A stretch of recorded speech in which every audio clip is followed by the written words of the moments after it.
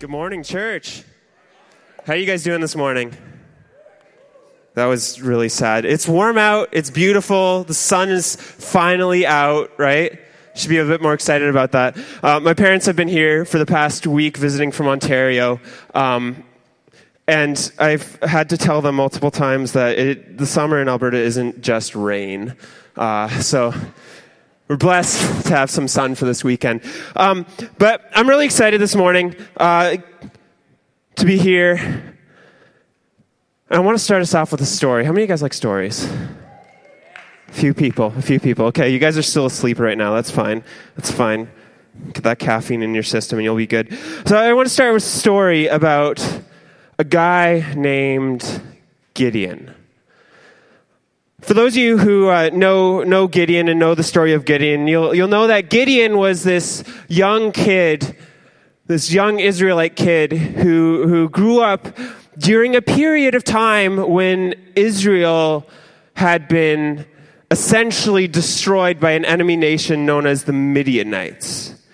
They'd been captured, they'd been enslaved, and for years Midian had controlled everything that Israel was doing. And basically the deal that Midian had left them was Midian came in, they defeated Israel's armies, and then they left, and Israel's like, okay, we can do whatever we want. But every time Israel planted crops or raised livestock or did anything simple to try and survive and to try and make some money and, to build an economy, Midian would come back in with an army and wipe it all out. Soon as you had the harvest coming up and the Israelites said, yes, we have food for winter, Midian would come in and wipe it out. It was this period of poverty in Israel. And Gideon is living through this rough time of destruction and poverty at the hands of Israel's enemies. And we pick it up in Judges 6, and it says, now the angel of the Lord came as Gideon was beating out wheat in the winepress to hide from the Midianites. And this is interesting because the Midianites, as I said, they were coming in and destroying all the food. So what Gideon is doing is he is hiding. He is in a wine press. He is in a basement. He is trying to avoid the enemies of the Lord and trying to hide what he's doing from them. And then the angel of the Lord appeared to him and said to him, the Lord is with you, mighty warrior. And I love Gideon's answer. He says, Gideon answered him, but sir, if the Lord is with us, why then has all this happened to us? Sir, if God was with us, why does my life suck right now? Why is all this stuff happening? Why is this so awful? And then the Lord turned to him and said, go in this might of yours and deliver Israel from the hand of Midian. I hereby commission you. He responded, but sir, how can I deliver Israel? My clan is the weakest in Manasseh, and I am the least in my family. And the Lord said this really comforting phrase to him and said, but I'll be with you, and you'll strike down the Midianites, every one of them. So Gideon is in this wine cellar. He's beating out wheat. He's trying to make food. And an angel appears to him out of nowhere and commands him to go out and to defeat the enemies of Israel, to free his people from their oppression. And his first response is, no, I can't. I'm too weak. I'm not good enough. I can't do it, God. And I have to wonder how many people in this room are like Gideon. So the angel of the Lord stands in front of you and says, hey, I'm calling you to do this. I'm calling you to change the world. I'm calling you to make this place a better place. I'm calling you to serve. And you're just standing there and you're like, God, no, you got the wrong person. I can't do this. You got the wrong guy, God. And so as we continue our All In series this week, looking towards the future of Gateway, looking towards how this fall we are going to be growing from one service to two services, looking forward to how God is growing the impact of this church in this city. I want to talk to you guys this morning on the topic of calling. And I've called this message, turn to your neighbor and say this with me, get off the sidelines.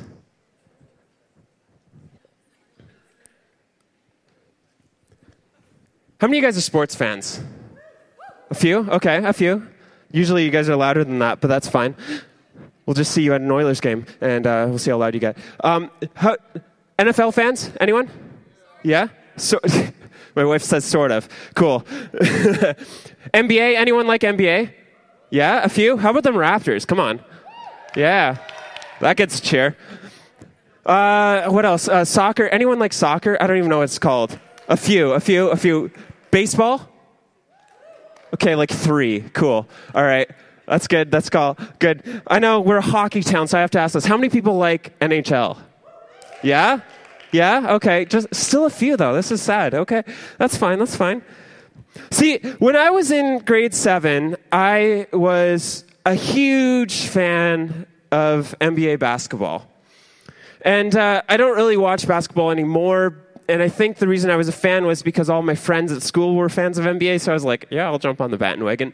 But I was a huge fan of NBA basketball. And I cheered exclusively. Like, I liked the Raptors because they're from Toronto. And I'm Canadian. And I'm from Ontario. So I'm like, yeah, Toronto Raptors, they're kind of cool.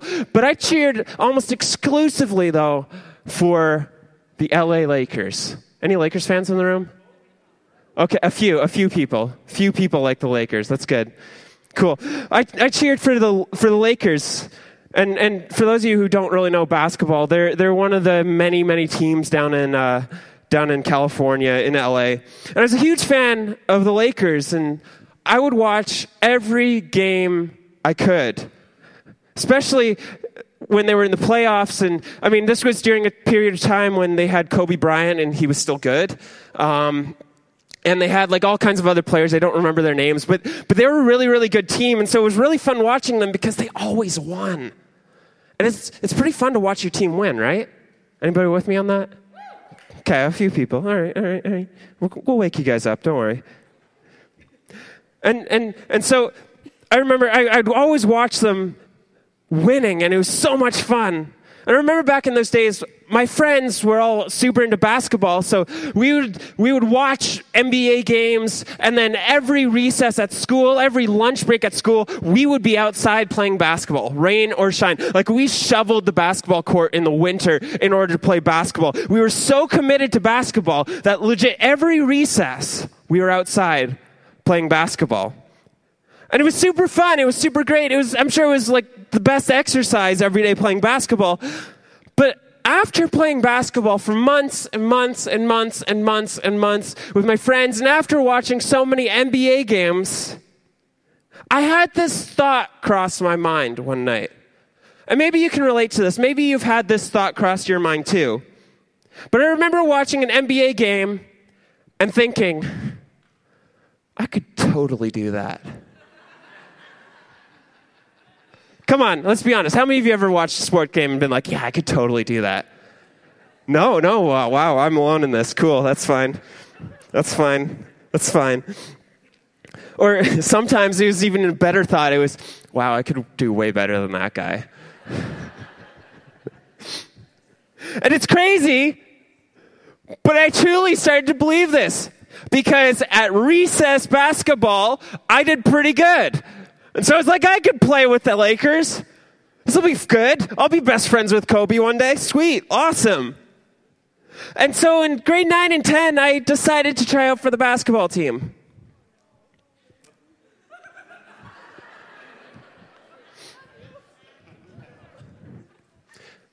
And I learned really quickly that it's kind of crazy, the difference between being on the court and watching from the sidelines. See, from the sidelines, it's so easy to judge the people playing. Be like, wow, how could you do that? Wow, he messed up. Oh, so easy to think, oh, I could do so much better than them. Or, oh, if only they would do this. If only they would just pass the ball to that guy, he'd do a better job. Wow. But when you're in the game, it's totally different. See, from the sidelines, it's easy to judge what's going on.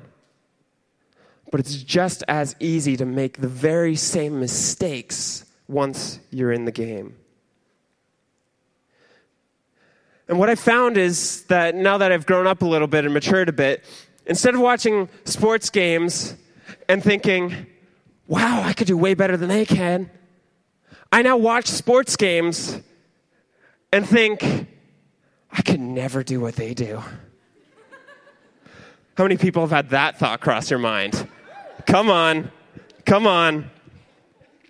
Just as easy as it can be to see somebody else, whether it's in sports or in life or in business or wherever, to see somebody else and think, I could do a way better job than they can. I find that it can be just as easy to look at something and think, wow, I can never do what they do. And when it comes to sports, let's be real, the first thought is usually, the second thought is usually the right one.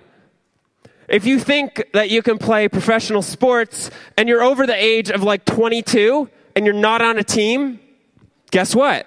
You're probably not going to play professional sports.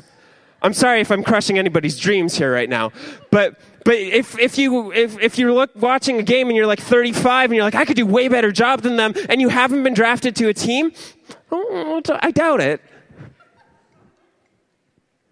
But all too often, I find that we underestimate our abilities and we choose to stay on the sidelines.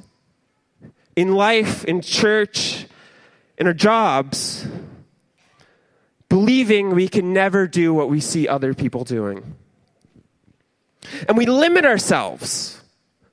We limit what God can do through our lives because we doubt ourselves. You know, for me, as a young married guy with no kids, it's so easy to look at other people with kids, awesome parents that are here at this church, and just be like, wow, I can never do what they do. It's so easy because there's some awesome parents out there. It's so easy when you're at work, in a job, in business, whatever, and to see other professional people who are in higher paying positions or in more prestigious positions, and to look at them and think, wow, I can never do what they can. I can never do what they do. It's so easy to be at church and see all of our awesome volunteers, because we have some amazing volunteers here at Gateway. See our greeters, see our ushers, see our cafe team, see our info desk team, see our worship team, our tech team, the kids' rooms, my crazy youth leaders who put up with your teenagers every single week. It's so easy to see all these volunteers and to think, I can never do what they do. And it's easy even when people stand on the stage and say, we need your help. We need your help. Will you help us? It's easy even when God is saying, hey, I want you to get involved.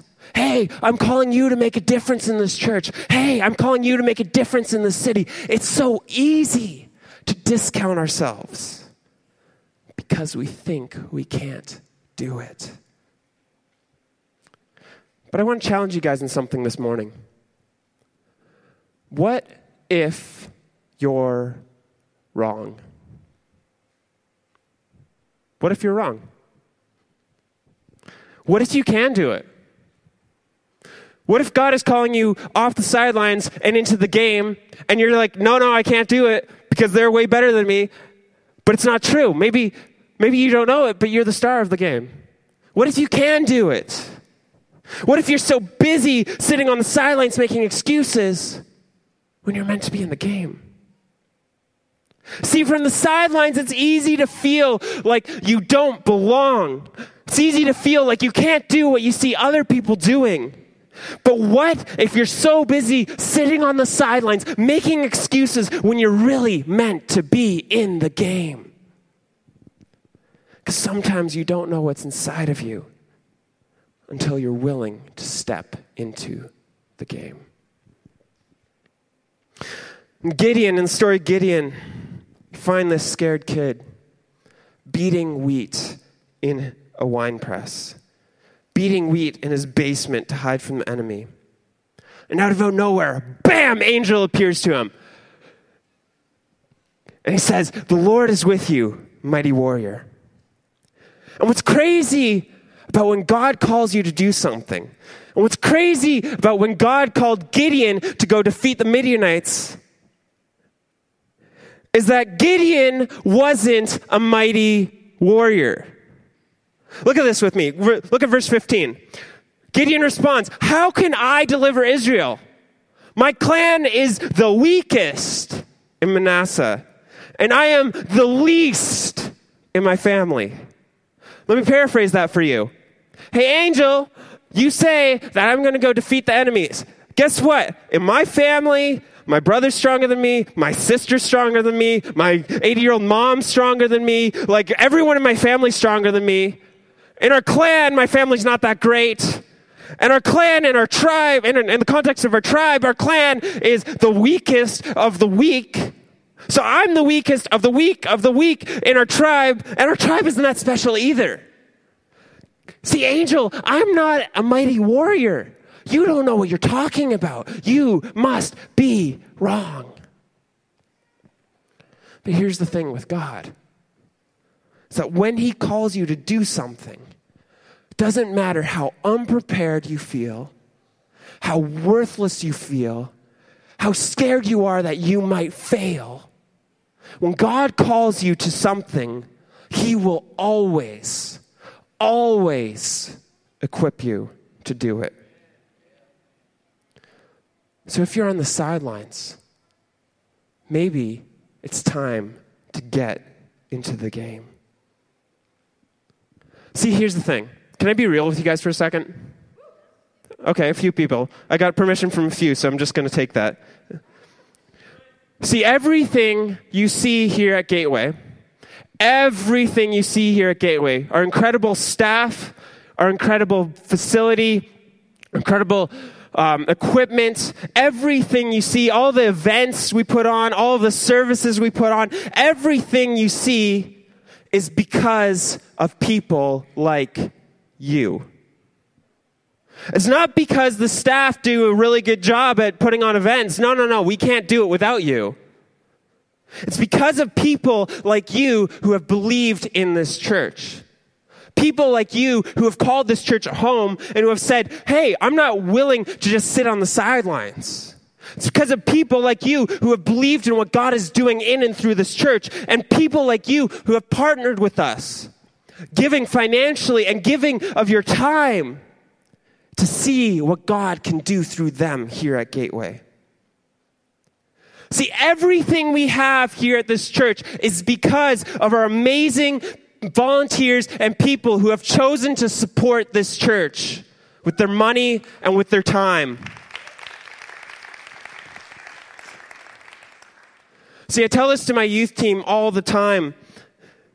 So we put on all of these different youth events, and some of them are really, really great, and it's fantastic, and God moves in incredible ways, and it's not because of me. I couldn't do it without them. I tell them all the time, I could not do that without them. Without them, everything that we do at Accelerate Youth would not be possible. All the lives that have been changed, all the times God has encountered kids, that would not have been possible without my leaders.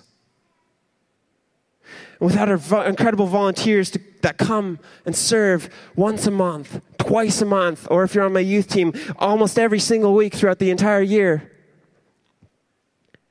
Without those people who come and serve, the incredible things we see God do at Gateway would not be possible. So as we look to the future, as we look to what God is doing in this church, as we look to expanding our influence in this city, as we look to going to 2 services this fall, there's one thing we really need you guys to know. And that's that we cannot do this without you. And you see, I firmly believe that God is calling each and every one of us to join what he is doing in this church and in this city. That if you call this church your home, he is calling you to see what he can do through you and to partner with us and serve. See, at the end of the service, Drake's going to be leading Gateway teams to our executive pastor, Drake. which will explore all of the different areas we have at Gateway. It'll be a walkthrough of the worship team, the hospitality team, the kids team, all of the different areas of serving at the church. And I would want to challenge each and every one of you that if you are not on a team or if you're looking to join another team, to check that out. Even if you just want to know more about what happens at Gateway, join that tour. And you see, you have to understand. You have to understand something. See, when I say that I believe God is calling you to serve, I don't say that because we need more volunteers. I mean, we do need more volunteers, but I don't say that because of that.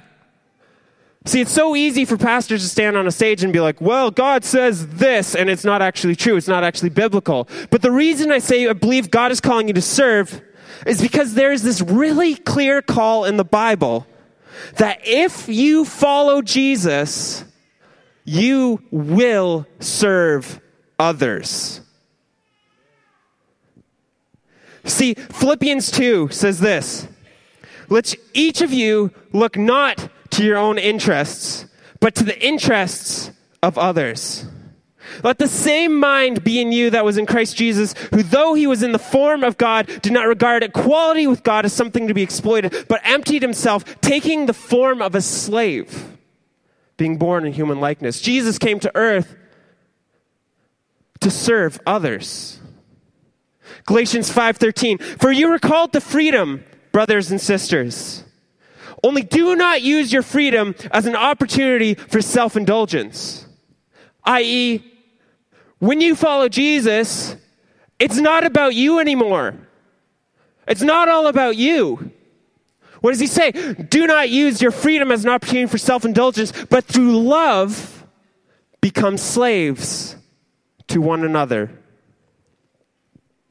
Mark 10:42-45, Jesus says, you know that among the Gentiles, those whom they recognize as their rulers lord it over them. And the great ones are tyrants. Famous people lord it over other people. That's the way of the world. But Jesus says, it is not so among you. But whoever wishes to become great among you must be your servant. And whoever wishes to be first among you must be slave of all. For the Son of Man came not to be served, but to serve and to give his life as a ransom for the many. See, that's just 3 examples of literally hundreds of Bible verses that I went through when I was prepping this message. Literally hundreds of Bible verses that talk on serving and on the importance of serving. You see, what the scripture is telling us is that we are supposed to be like Jesus. That when we follow Jesus, it's no longer about us, it's about others. That we're supposed to be like Jesus. We're not supposed to come to church every single week and simply receive from other people. Simply to be served by the volunteers here at Gateway. But to serve others. See, people often ask us as church staff, like, why should I serve? What will I get out of serving? And I honestly hate that question. Because that's the wrong mindset. It's not about what you'll get out of serving. That's a cost-reward mindset. If I do what Jesus says, what is he going to give me? Great. See, when the Bible talks about serving, it never talks about it in the terms of a cost-reward. It simply says, serve as Jesus did. See, Jesus calls us to serve one another, not for what it gets us, but for what we can give to others. Because the reality is that if Jesus has done something incredible in your life, the natural response should be to try and help others encounter him in the same way. So what I want to challenge each and every one of you to do this morning is really, really, really simple. See, at the end of the service, Drake is going to come up and he's going to be leading a Gateway Teams tour. And I want to challenge each and every one of you to take 20, 25 minutes out of your afternoon, especially those of you who are not on a team, just take 20, 25 minutes out of your afternoon and join us on that tour. See, there's no commitment. If you show up to the tour, it's not like we're going to write down your name and contact you later about serving. We're not going to have you sign your name in blood and suddenly you have to serve. You don't have to join a team. It just gives you an opportunity to walk through and see what God is doing here at Gateway. See different opportunities to serve. And once the tour is over, I want to encourage you to go home and pray. Ask God, what are you calling me to do?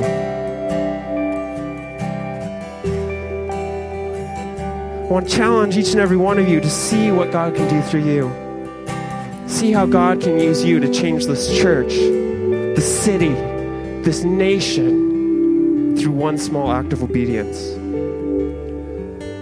You know, looking at the story of Gideon, long story short, there's a whole slew of passages in there and great parts of the story, but looking back at the story, after Gideon's excuses, then he asked for proof, and he's like, God, I'll put down this carpet in my room, and if the carpet's wet but the floor is dry, then I'll obey you. And God's like, okay.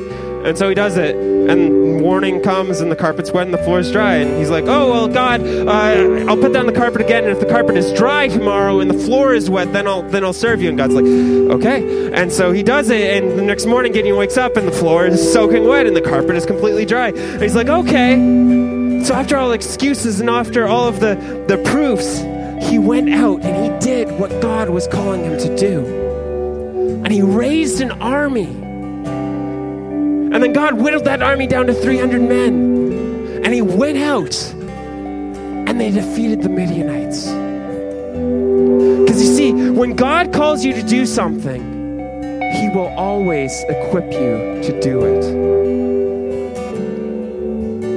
So if this morning you're interested in getting off the sidelines, you're interested in seeing what God can do through you, you're interested in seeing more and getting involved in what God is doing here at Gateway, I want to encourage you to take up the simple challenge. If you're here and you want to join that Gateway Teams tour, to see more of what we do, to join a team, I want you to stand right now. Take a step of faith and just stand and say, I will come and join the tour. I will come and see what goes on in Gateway. I will come and see what God is doing here at this church. See, standing doesn't mean you're committing to join a team. It's just saying, hey, I will come to this tour.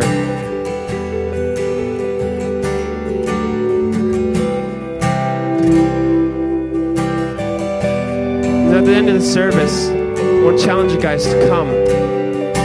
Join our Gateway Teams tour. Then go home and prayerfully consider what God is calling you to do. Take 20, 25 minutes out of your afternoon. See what God's doing in this church. Prayerfully consider what He's calling you to do. And then do it. Father God, I pray over each and every person in this room, Lord, that you will reveal to us your calling for our lives. You'll reveal to us our role in this church. You'll reveal to us our role in what you're doing here in Edmonton. That you'll help us to have the faith and to have the courage to step out, to join a team, to serve here at this church, and to get involved in what you are doing here. That we will have the courage to see what you can do through us, to see what you can do through our small act of obedience. I pray this in your name. Amen.